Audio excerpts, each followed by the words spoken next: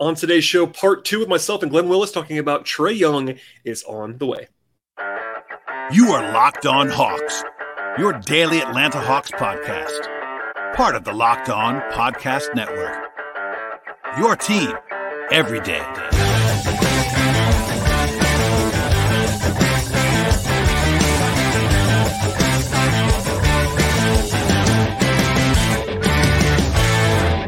Hello, friends. Welcome to episode 1544 of the Locked On Hawks podcast. I am your host, Brad Rowland, coming to you on a Wednesday evening into Thursday. And today's show is brought to you by FanDuel Sportsbook, official sportsbook partner of the Locked On Podcast Network. And right now, if you're a new customer, bet $5, you get $200 off in bonus bets, guaranteed. FanDuel.com/LockedOn is the place to get started.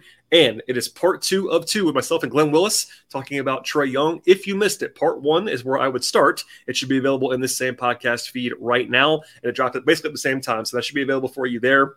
Without any more delay, I should also tell you to make it your first listen each and every day. And please subscribe to this podcast anywhere you get your podcasts, places like Apple and Spotify, YouTube, etc. But no other things to plug at this point in time. Mailbag podcast, all that fun stuff. We've been very busy on this feed in recent days. But part 1, start there. Part 2, here we go with myself and Glenn. I purposely don't want to end with defense, so let's do it now. Okay. Just so, it is what it is. We got to talk about it a little bit. Everyone knows Trae's not a great defender. But I'll just throw this out there. And we both watched a lot of Trae Young defense last season. A couple of the more prominent advanced metrics liked it a lot more last year. He took a sizable jump in EPM to I think he was in the 40-something percentile. That's not like much, but that's a lot better than it's been. Raptors, same thing, over 538. I think another one, that the LeBron metric didn't really see it. He was still near the bottom of the league. And look, I have no interest in litigating whether Trae is the 5th worst or 30th worst defender in the league. It doesn't actually matter to me. One thing I will say, and I'll throw it to you, is that I think we have seen clear improvement from Trae Young defensively from where he was at, where I really did think he was maybe the worst guard, because we've had that discussion too about like the damage that a point guard can do defensively. Let's not do that. But I think he is improved. That does not mean he's good, because he's not. But that's where I want to start this off by just saying, look, I get he's not very good. That's probably never going to change. But I think there's between now and where he was, let's just say 3 years ago, rookie was even worse. But he's gotten a lot better to the point where it's not always a tire fire, and I think that's notable, and it's also something that he's going to have to continue to at least maintain, if not improve, because as we've discussed a lot, as a team, they got to get better defensively, and that's not just Trae. And it drives me nuts. I'm sure it does to you when, especially again, I'm not usually going with the national crutch, but I'm doing it again now. People act like it's just Trae's fault that they're not good defensively, and that makes me insane, because it's absolutely not. So anyway, what do you think about Trae's defense at this point, Glenn?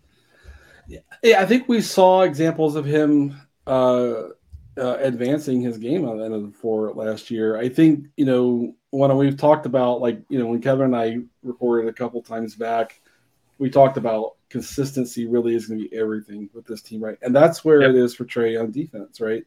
Now, there's a lot to kind of think about with that. Number one is, can Quinn and his new coaching staff help Trae land on an approach that's going to reserve more energy for the defensive end of the court, right? Yeah. Historically, he's exerted so much energy on the offensive end of the court.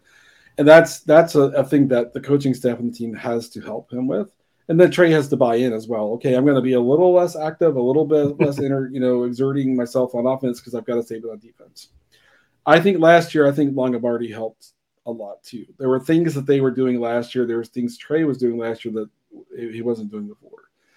What are the things I think are most important for Trae? And this is going to some listeners, it might be like, oh my God, number one, Trae, keep yourself out of trouble. Keep yourself out of a bad spot, right? Yeah. If you're getting a screen, if your guy's getting called up for a screen and you've got Hunter on your side of the floor, can you pre-switch that and send Hunter up with your guy to get that screen or not? Recognizing as soon as the other team is getting into their set, what's going on. And as the season went on, they got better and better and better at pre-switching. JC was awesome at it. Hunter helped him a lot. Yep. And then the second half of the season, it was more of Trae being like, oh no, hey, Yeah, and him initiating. Make it an alarm. Yeah. Well, no, that's something I want to say real quick, and I'm not telling you. That's for everybody. I know you know this. The Hawks do have different rules for Trae than everybody else defensively, and that's the way it has to be. And I think that it's good that they acknowledge it. You know what I mean? Like he gets accounted for, he gets looked out for, however you want to say that, by his teammates more than everybody else. And by the way, that's a very typical thing for a star offensive guard in particular. It's not out of the ordinary. But I just want to say that out loud. Like he does get they know, and I think he acknowledges, and you just brought it up. I think he's buying more and more into that now. Like, you know what?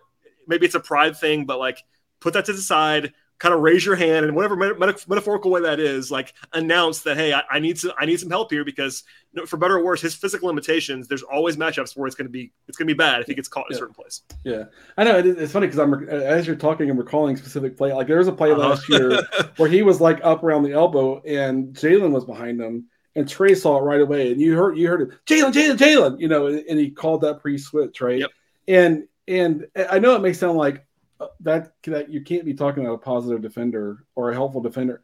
No, that is super helpful. That's smart and super valuable, right? Yes. And over the years, I think the Steph template that applies for Trae is on defense. Now, as Steph has gotten older, he's stronger on ball. You know, and he's bigger than Trae too. He's bigger than Trae, right? Yeah. But it's taken till year 8, 9 before Steph ever got to the point where he could try to really have an impact on ball. So number one is keep yourself out of trouble. Take ownership. There's not a Draymond on the Hawks right now, right? No. And for 3 or 4 years, it was really Draymond driving all of that defensive brain for the Warriors. So to me, it's like my accountability, the thought I have, Trae, keep yourself out of trouble. Keep yourself clean, right?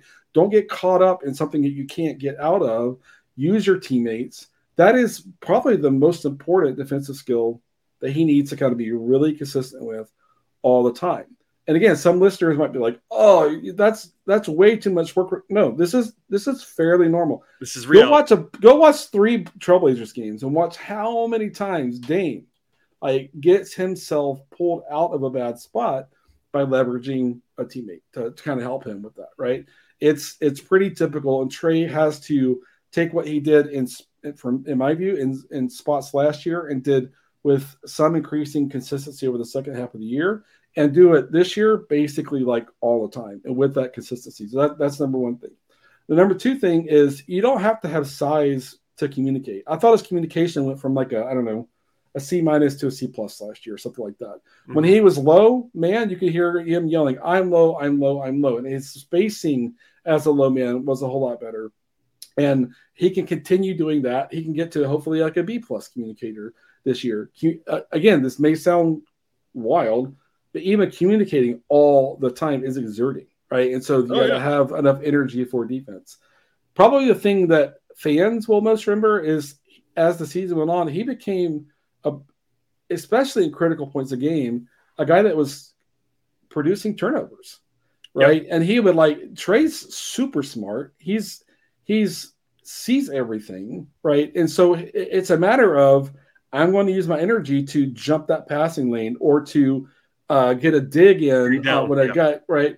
Dig down from a side where a big man has kind of turned his back to where the help's coming from. I'm going to go get that basketball, and all that sort of stuff. So if you ask me to kind of chalk up where it is, right? I mean, there's also just be a good team defender. Get back, help, be part of a 5-man unit, getting back in transition, right? That's the stuff everybody has to do. But we're kind of talking about the thing specifically to Trae. It's keep yourself out of trouble, communicate at even higher level, and then really pick your spots and try to be more active as a guy that can produce turnovers. Because especially if he's the one who collects the ball off of a dig deflection or whatever it is, and you're in really good shape, right? And so there's a way to kind of, coaches talk about all the time, generate offense from defense. I think there's more Trae can do there if his kind of energy distribution offensively, defensively is in a little bit of a better place. So those are the things I called out for Trae of how he can be an increasingly impactful defender. But it all really does start with keeping himself out of bad spots. Today's show is brought to you by FanDuel, and get ready for the NFL season right now with incredible offers from FanDuel, America's #1 sportsbook. Right now, if you're a new customer, bet $5, get $200 in bonus bets guaranteed at FanDuel. And plus, all customers who bet $5 will get $100 off NFL Sunday Ticket from YouTube and YouTube TV right now. FanDuel has point spreads, over-unders, money lines, player props, futures, and much more. The app at FanDuel is very safe and secure, and they cover the entire range of sports they're looking for in the sports world, of course. That includes places, sports like the NFL. Of course, college football, NBA, WNBA, MLB, college basketball, golf, tennis, auto racing, soccer, and much more. It's all there at FanDuel, and now is the best time possible to join FanDuel. Visit FanDuel.com/lockedon. Kick off the NFL season right with an offer that you don't want to miss. That is FanDuel.com/lockedon. FanDuel, official partner of the NFL. As a person with a very deep voice, I'm hired all the time for advertising campaigns. But a deep voice doesn't sell B2B. And advertising on the wrong platform doesn't sell B2B either. That's why if you're a B2B marketer, you should use LinkedIn ads. LinkedIn has the targeting capabilities to help you reach the world's largest professional audience. That's right, over 70 million decision makers all in one place. All the big wigs, then medium wigs, also small wigs who are on the path to becoming big wigs. Okay, that's enough about wigs. LinkedIn ads allows you to focus on getting your B2B message to the right people. So, does that mean you should use ads on LinkedIn instead of hiring me, the man with the deepest voice in the world? Yes. Yes, it does. Get started today and see why LinkedIn is the place to be to be. We'll even give you a $100 credit on your next campaign. Go to linkedin.com/results to claim your credit. That's linkedin.com/results. Terms and conditions apply. Yeah, I totally agree, and I think that again, it's not we're not expecting him to move mountains defensively. It's the little things. There are different rules for him. That's okay, but it's just that I totally agree about his hands are really good. Like when he goes for a steal, he gets it at a high level. Like he had a career high steal rate last year. It's not like off the charts. It's not like he's getting 3 steals a game, but he's adequate enough at doing that. And the way that I got asked about this by Nate Duncan actually on his podcast, and I was like, look, if you watch Trae on the right half, like he looks pretty good defensively. Like, you know what I mean? It's just not the consistency thing that you brought up is a great point. And again, it's not just him, something you and I have been preaching the entire summer about the whole team. But he's the head of the snake. He's the best player. He can set that tone a little bit more. And it's not realistic to say, look, Trae's got to be awesome defensively for 82 games. It's just not going to happen. But more consistency, building those habits. And like I said, like if you watch the right quarter, he looks good. It's just like get more of those quarters, more of those halves, stringing them together as part of the team concept. And like, I don't know, it's hard to talk about because I can already hear people rolling their eyes about like, well, he's not ever going to be, I understand he's not going to be great, but there are things you can do to get better. And that's how it is for a lot of guys. I mean, Steph's a great example. I don't always want to use Steph, but Dame's gotten better as he's gotten older. He's another guy who I think is a pretty bad defender on the whole, but has gotten better to, it's incremental things, but it does actually matter. And it shows up in the metrics, shows up in the way the team communicates. And, without Collins, who, we talked about that a lot on that show, we don't have to relitigate it. That's going to be a communication loss. I mean, you've been leading the charge on how much JC communicates. That guy's not there anymore. And, Clint's a great communicator. I'm sure Onyeka and Jalen will get better and better and better as they get more reps. But, like, it can help when the guy at the point of attack and they try to hide him. Like, it's always going to and there's this game that everybody plays to kind of put a point on the defense. Like, they're going to try to hide Trae, and other teams are going to try to attack Trae. That's never going to stop. That game his entire career is going to happen. And in the playoffs, even more so. We've seen that at times in the playoffs. I thought he actually played pretty decently against Boston in the playoffs by his standards. He was more engaged. And that goes to your point about the fact that it's an effort thing. It's an energy thing. In the playoffs, it's, I don't want to say easier, but it's a little bit more, guys are just up for it. Every game matters so much more and they're trying hard. Everybody's trying harder, but it is what it is. And I'm looking forward to see what that looks like, especially because like we'll get into it now about how this new regime's going to come in. And we kind of spent a lot of time on the Trae DeJounte thing, on the DeJounte profile. We don't have to do the whole thing again, but like, that's always what I get asked about number one. And it's like, okay, does that mean more? I don't know what that looks like, but I do want to get into like what this is going to look like. It's not a season preview, but because we're here and it's the last one and all that stuff, like How is this going to start to maybe shift a little bit more? We talked around it, but I want to ask you what you're looking for. Even early in camp, like, I guess we'll focus on Trae, but it doesn't have to be about Trae. Like, what are you kind of circling, even in September and October, for stuff that you're like, okay, what's this going to look like with Quinn? Yeah, so it's going to be interesting. Maybe I'll kind of close out on defense, because I mean that's Go ahead. I can't because we'll start with Trae and kind of go from there. Right, there are two, from a volume standpoint, there are two primary things that other teams try to do with Trae on defense. One is get him switched onto the ball handler, and number two is make him the low man, which the low man is the helper at the rim, the helper in the middle, right? Yep. And it's funny because like 2 years ago, like I'm speculating a bit, like what I think I'm seeing in Trae was like, I'm not being put into the screen. Yeah.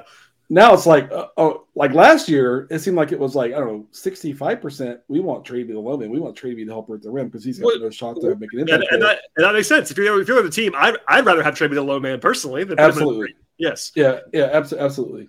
Because in the screen, if the second defender helps Trae the right way, you can avoid that. There's lots we could talk about there, right? But as the low man, there are things you have to do. Like for example, if against the Knicks, they put him on Obi, I mean, last year, right? Yeah. Roster changes and all, right? And he's like, well, Obi's going to kill me on the glass, right? Or someone like, right? So what do? Like, you've got to be physical, like the whole possession with him, right? And you can't let Obi have a 12 foot of space to kind of run down on, And so there's so much like nuance, even in how do you execute as a low man to not give up like prime rebounding position to a guy who's a foot taller than you, or 8 inches taller than you, or whatever, but still be in the spots you need to be. And so I'm anxious to see, even in preseason, and we know that coaches don't always show all their stuff in preseason, but how are they handling when Trae's put into the switch? How are they handling when Trae is a low man? Are they, when there are two offensive players on the weak side of the floor, are they rotating Trae up higher out of the low man spot, right? And putting doing a kind of a pre-rotation on that side. So that, for me, is like, I want to see what is Quinn and his new staff doing to kind of technique-wise to help Trae with those two situations. That's what I'm really super interested to see. I'm interested to see, is Jalen defending guards? I'm interested to see, does DeJounte look any different? Like, I don't know. DeJounte was not good enough defensively last year. Mm-hmm. And having Trae if Trae stays where he is and DeJounte stay where he's at, it's going to be really hard to be good enough on defense.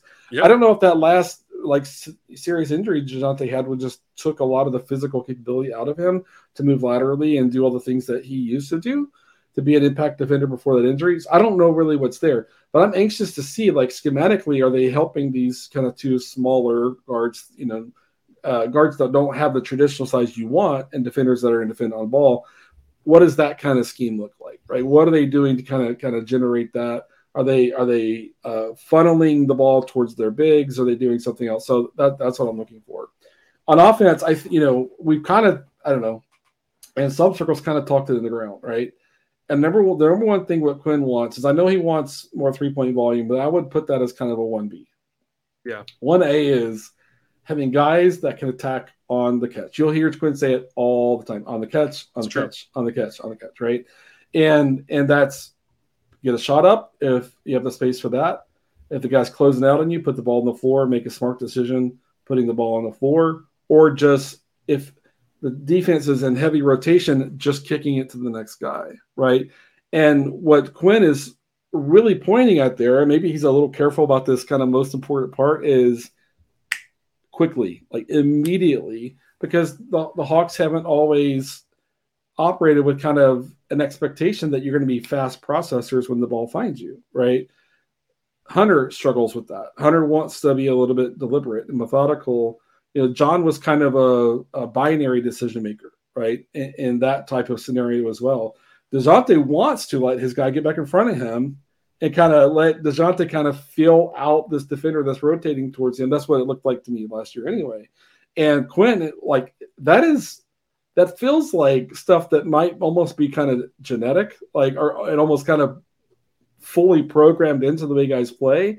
And so I'm anxious to see, like, when they're playing in the preseason game, is Hunter going faster? Is DeJounte attacking open space instead of letting the guy get back in front of him? Jalen is kind of wired for that perfectly, but he doesn't have the most highest volume of reps for a guy that you want to put into potentially a role with a lot of minutes this year. And so for me, it's how are they acting collectively, and then to a degree, kind of measuring them, evaluating them independently on the catch. And the second thing is that's where most of the more tenured NBA coaches want the 3-point shots to come from collapse the defense, kick it out. Collapse the defense, kick it out, right?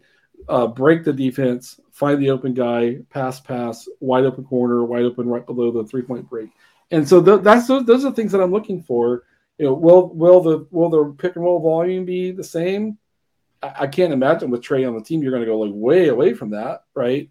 I'm curious. Quinn at one point in time really believed in everybody touching it before you get into your set, or at least 3 guys touching it before you get into your set, right? Is that feels a little at a simplistic level, it feels a little counterproductive. You want Trae to be able to, really be empowered to kind of go. Will there be some balance though, right? So those are the things that I'm kind of looking for offensively when I think about them playing their first preseason game. What was probably about 5 weeks away or so, right? Yeah, we're almost there, and it's there's so much to look at, and there's so much stuff we've already talked about, and there's the ever present question of how they look with Trae off the court, which isn't like Trae's fault, but it's always a question. I mean, it was last year they were a little bit less disastrous with him off than they had been in previous years, but still there's a drop off there. There's always going to be a drop off there, you would imagine, with the way they're constructed. Him and Murray together. I know we talked about it a lot with Murray, but Trae off, DeJounte on was a disaster last year. Trae and DeJounte together was generally fine. It just wasn't lighting the world on fire. Process-wise, all those things. The offense in particular is what falls off a cliff when Trae sits, which does make sense. And I'll just say this now, as this is a Trae Young player capsule. I've said it before, I'll say it again. The formula of Trae Young plus any level of shooting and someone he can run pick and roll with is basically a foolproof plan to be a top tier offense. Now, where they rank is up for debate, and I've said before, I think they need to be better than they were last year. But even in what was kind of a down year on offense, they were 7th in the league in offense last year. I know. Yeah, I know. Every time I go look at that, I'm like, wait, I have some filter on. This is after this. No, and it's true. I know, it's crazy. It's crazy. And granted, they were better. It was so bad for stretches last year, right? And they were bad in fourth. They had some bad fourth quarters, and that's an overarching number, which include and famously, I think they were like 3rd after Quinn got there. They were playing faster, and the defense was actually worse, but the offense was better. So all that said, as badly as it seems like it went last year on offense, they were 7th, and that's again a testament to, for me, Trae. Now it's not all Trae, but again, Trae played 73 games. He's durable. And it's been proven now for basically, I won't say 5 years because the first half of his rookie season was pretty rough. But ever since then, he's basically proven to be a driver of efficient offense. It's not on his own, but if he has anybody around him, they're going to be good on offense. And again, I think maybe not a majority, a lot of the credit should go to Trae for that. Defensively, we'll see. But I don't know. As we start wrapping it up, it's just like, I think Trae will be better this coming season than he was last year. And I think that there's a combination of his own performance and the team context. And you can debate what part of the pie that is, but I do think that he's going to be better and the team's going to be better on offense. Again, barring injury, all that stuff. And I think, again, knock on wood, Trae's been, for me, remarkably durable for a player of his size, who has his workload and his usage. For him to only miss a handful of games each year is pretty darn impressive, to be honest with you. And even when he does sit sometimes, he doesn't really like to sit. He likes to play. He'll play hurt. Like he does not like to sit and miss games. And I know this is like we're an hour into the podcast, but like I admire that about him. Like a lot of guys don't. I mean, back-to-backs will sit, and I know he's still a young guy, but like that's a notable thing to know that your guy in capital letters is going to be out there every night is that much. Yeah. You hear it all the time when people talk about the Braves, right? And that's the thing for them, right? Yes. But for Trae, him playing all the time, it's not like, and there is an aspect of luck, but he really works on his body. Like he's as hard a worker. I mean, by reputation, I don't know. I don't watch him every day. No, again, I'm not there either. But yes, I'm not there every day either. But I know enough people that would know that Trae works very, very hard. Yeah, right. He works as hard as anybody.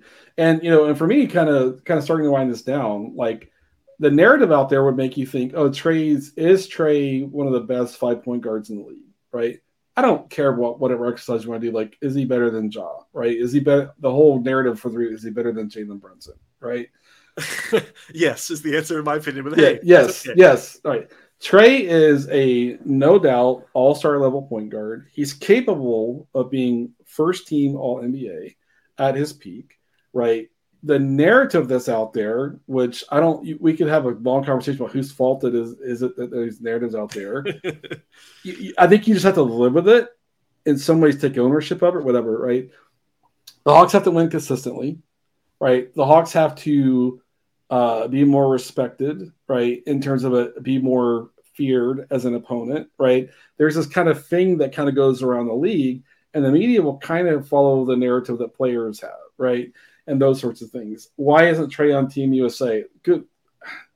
Go look at all the players on Team USA that played at like blue blood college. Like there's a connection between the NCAA power coach. Like there's a systematic and political thing there, right? And I know Trae really wants that, and I tend to want people to have things that they work for to kind of come to them, right? Yes. That's the thing.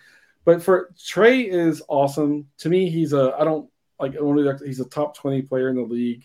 He's absolutely one of the best, 3, 4, or 5 point guards in the league, depending upon kind of who we're considering point guards, those sorts of things. The Hawks are very fortunate to have him. Now, all of that's true, right? He should be first team All NBA 2, 3, 4 times in his career, in my view. That's the capability he has. That's the talent he has. To make that happen, part of it is him continuing to get better in the areas that really matter. The other part is the organization continuing to put better roster construction around him, all of that sort of stuff. But for me, it's like, it goes back to Trae. Are you going to raise your defensive consistency, especially in the fourth quarter, right? Are you going to have a plan B, plan C, plan D when the defense takes your plan A away from you? And can you go to it like that? Does it become like a very instinctive thing that you're going to? Those, when what the kids say, or at least 10 years ago, they were saying there are levels to this, right? And that's what it is for Trae, right? That and he's not even 25 yet, and he's at a point where he has to kind of have these dimensions that he adds to his game to go from, let's say, a top 25 player in the league, whatever number you want to pick, to a top 15, to a top 10. It's those areas of the game that don't always show up in the box score that are really important in the last 5 minutes, that really have a big impact on wins and losses in close games. And not only him, but the team has to kind of be better in those areas. But sometimes the team being better in those areas starts with their best player being better in those areas. This isn't me saying he's been terrible, right? But this is and it's fairly normal at age 25, 26 is when you're stepping into that being the developmental dimension you're working now on, right? Nothing else to prove as a guy who can get points. Nothing else to prove as a guy who can get assists, right? It's now, can we start to add to ability and consistency in those areas that impact wins and losses? That's what will get him to first team All-NBA. That's what will get the Hawks recognized as a team that can make a deep playoff run. That's where it is for me, and that's what I'm looking for from him this year. Yeah, I don't have much to add. That's a great synopsis, and they got to win. I mean, at the end of the day, I don't mean, people listen to the podcast know that I don't often just boil it down to that, but it really is true. They have yet to have, even when they went to conference finals, they have yet to have a regular season where they were particularly impressive in this era of basketball. They have not won more than, 46, whatever it is, 45 games this entire time. And that's part of it. I mean, if you don't win for over 82, and I appreciate they're back in the play-in. Yeah, they're back in the play-in. And even if it's not Trae's fault, and right. You and I can shout that from the rooftops. If it happens, I'll be the first to say either way or not that what I believe. But if you're in the play-in again, like that, you're just not going to get that bump that other guys get. And we could spend a lot of time on why he's underrated now, but I think part of it has to do with the fact that they kind of arrived early on that conference finals run. He got some respect that I was encouraged by. He was good in the playoffs when people thought he was going to be terrible in the playoffs. Remember, that was the whole thing. Oh, he can't do it in the playoffs, and he did it in the playoffs. But then they had to step back, and he gets blamed for that. And that's part of the deal when you're the number one guy. I will admit that, whether it's there's other guys in the league that fall prey to the same thing. It's not only a Trae problem, but his reputation is going to be tied to the team's performance. And the fact that the Hawks are seen by some as kind of a punching bag. There's been the front office stuff the last couple of years, lots of rumors about that and trade rumors, and it's kind of just been a little bit unsettled. I think the combination of having Snyder and hopefully some cohesion, and look, they got to win. And that's, at the end of the day, I think Trae will be a big reason why they do. I'm already forecasting improvement from last season. I think I'm pretty confident in that, barring injury and all that stuff. But yeah, I think, long story short, Trae Young is really good. And, there's room for the discussion about, like, if you want to build around a 6'1" offensive first point guard as your best player. And, like, we've done that before. We'll do it again. There are limitations there. But, like, the reality is he's their best player by a lot, and he's their guy. And I think he's worthy of being a franchise player. Like, he's really, really, really good. And I look forward to hopefully what I'm hoping is going to be some unlocking by the coaching staff. And I don't want, again, I almost feel like I'm putting too much on that. But I'm really, really excited, maybe as a basketball observer, to see the combination of Trae and DeJounte and this whole group with a new staff that I really have a lot of faith in. I think Quinn's done a really good job at Utah and all that stuff. So I'm looking forward to it. But I think Trae Young's really good. Long story short. Yeah, and I'm looking forward to I'm looking forward to the young guys benefiting from kind of this as well, right? AJ and Jalen and Ayeka and from Trae. Trae makes guys look good. That's the thing we should at least say. Like, his passing, he makes guys look great. I mean, I know. I know. It's kind of not to open up a whole nother, but Sadiq Bey getting traded to Trae's team before he's extension eligible. Like, a beautiful scenario for all kinds of guys. I mean, honestly, you and I love John Collins. Yep. Trae definitely helped John on offense. Absolutely. Like, no question about it. Yep. As he got into his stature, he's been in Clint, he makes Clint look good. He got guys like Alex Len paid a little bit more than they probably would have been. Yep. All that kind of stuff. Like, there's always all kinds of examples of that. But yeah, Sadiq's a great example. I agree with you on that. And I know Gallo had that injury internationally and stuff, but he probably, was set up Gallo to play 2 or 3 more, because Gallo got wide open shots, didn't have to deal with traffic and Gallo got one more deal from that. Hopefully Gallo comes back, but yeah, definitely no. So he's good. He's good for the NBA economy, in that sense for sure. But but I am excited about watching Quinn and his staff kind of do this. I'm eager to see what the guys who haven't been the quickest decision makers, right? How they respond to the challenge that Quinn and his staff are bringing. I'm interested to see if there's any kind of different nuance on defense. I think this is about as interested as I've been in this team for a long time, to kind of see what the convergence of player development, player improvement, plus this new coaching staff that got a taste of it last year, but Quinn actually has his staff in place now. I think it's going to be fascinating. People will ask me, how many games are they going to win? I'm like, I still feel like I'd love to see them get to 50. That would be, I think, so fun to watch the Hawks fan base just kind of enjoy that kind of season. But I think it's going to take more consistency than they've showed in a while. And to me, that's the fork in the road, is consistency or inconsistency. That's the difference between 44 and, say, 49, 50, 51. That's the difference, right? That is the buzzword. That's where it is, So we'll see. Like, I'm the one who famously said a couple of years ago, the Hawks always look like a team that tries to figure out how much defense they have to play to win a game and don't play 1 ounce more. Like, that has to go away. That has to be no longer part of the identity, right? And that's part of the consistency thing. So I'm excited. It feels like the season is like forever away from us. Like way down. Like, what? Do we know what media day is? What, probably? Man, 5 weeks? Yeah, it's like 5. It's 5. I think it's 5 weeks from Monday or something like that. Yeah, I'll have to look at it. Yeah, it's around there. And it's funny because, like, I haven't had much time to spend on Twitter like in a while, but when I jump in there, I'm like, oh my god, no! Like, let's just start the season, because the conversations are just mind numbing, So let's get to media day. Let's get to some preseason games. Let's get to some things we can watch and consume and analyze and talk about. I'm ready, and I think for those that are interested, like, man, enjoy the WNBA. It's awesome. If FIBA's your thing, enjoy that. That's great. But once that first preseason game gets here, so it's like, fourth gear the rest of the way. So if you need to get a breather or whatever it is, I know I'm ready, but at the same time, it's like I'm kind of like, okay, I have a little bit more time to get myself ready for the pace that's going to come with the season, because there's going to be, I think, just a lot to take in this year.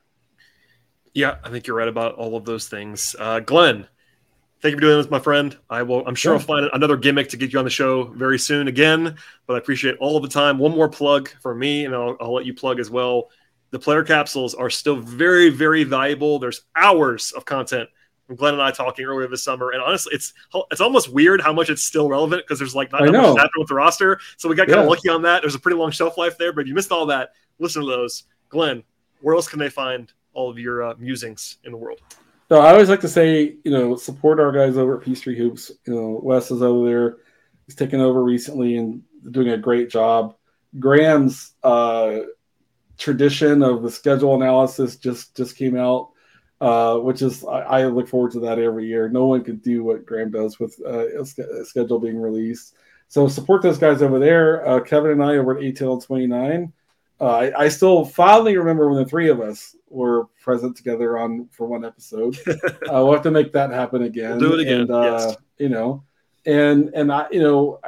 I'll start to put this out. I'm going to be in Atlanta in October. I'm hoping to attend the preseason game on the 14th. And so, if there's some folks who want to say hi and all that sort of stuff, we'll look forward to that. I'll have some time then, and look forward to saying hi to you, at least, Brad, in person, and get together with Kevin as well. So, that's right around my birthday is right in that phase. I'm going to go spend my birthday with my daughter who lives in Chattanooga, but kind of book in the Atlanta around the weekends and stuff like that. So I'm excited about that trip and all of that. So so ATL 29 on Twitter at Willis_Glenn. Once the season gets going, you'll probably be like, oh my God, he broke down 17 plays right after the game was over. Slow down. But that's good. So I'm looking forward to that. Support everybody who's out there doing hard work. Almost all of them working harder than me putting Hawks content out. And I appreciate any support that gets thrown my way too. Well, thank you, sir, for doing this. I sincerely appreciate it. Check out ATL 29 and all Glenn's musings, and be part of the massive crowd that will surround Glenn in October, I'm sure, when it comes to watch the Hawks and all that fun stuff. But thanks, sir. I appreciate it. As for everybody else, please subscribe to this podcast as well, anywhere you get your podcasts, and we'll see you all next time.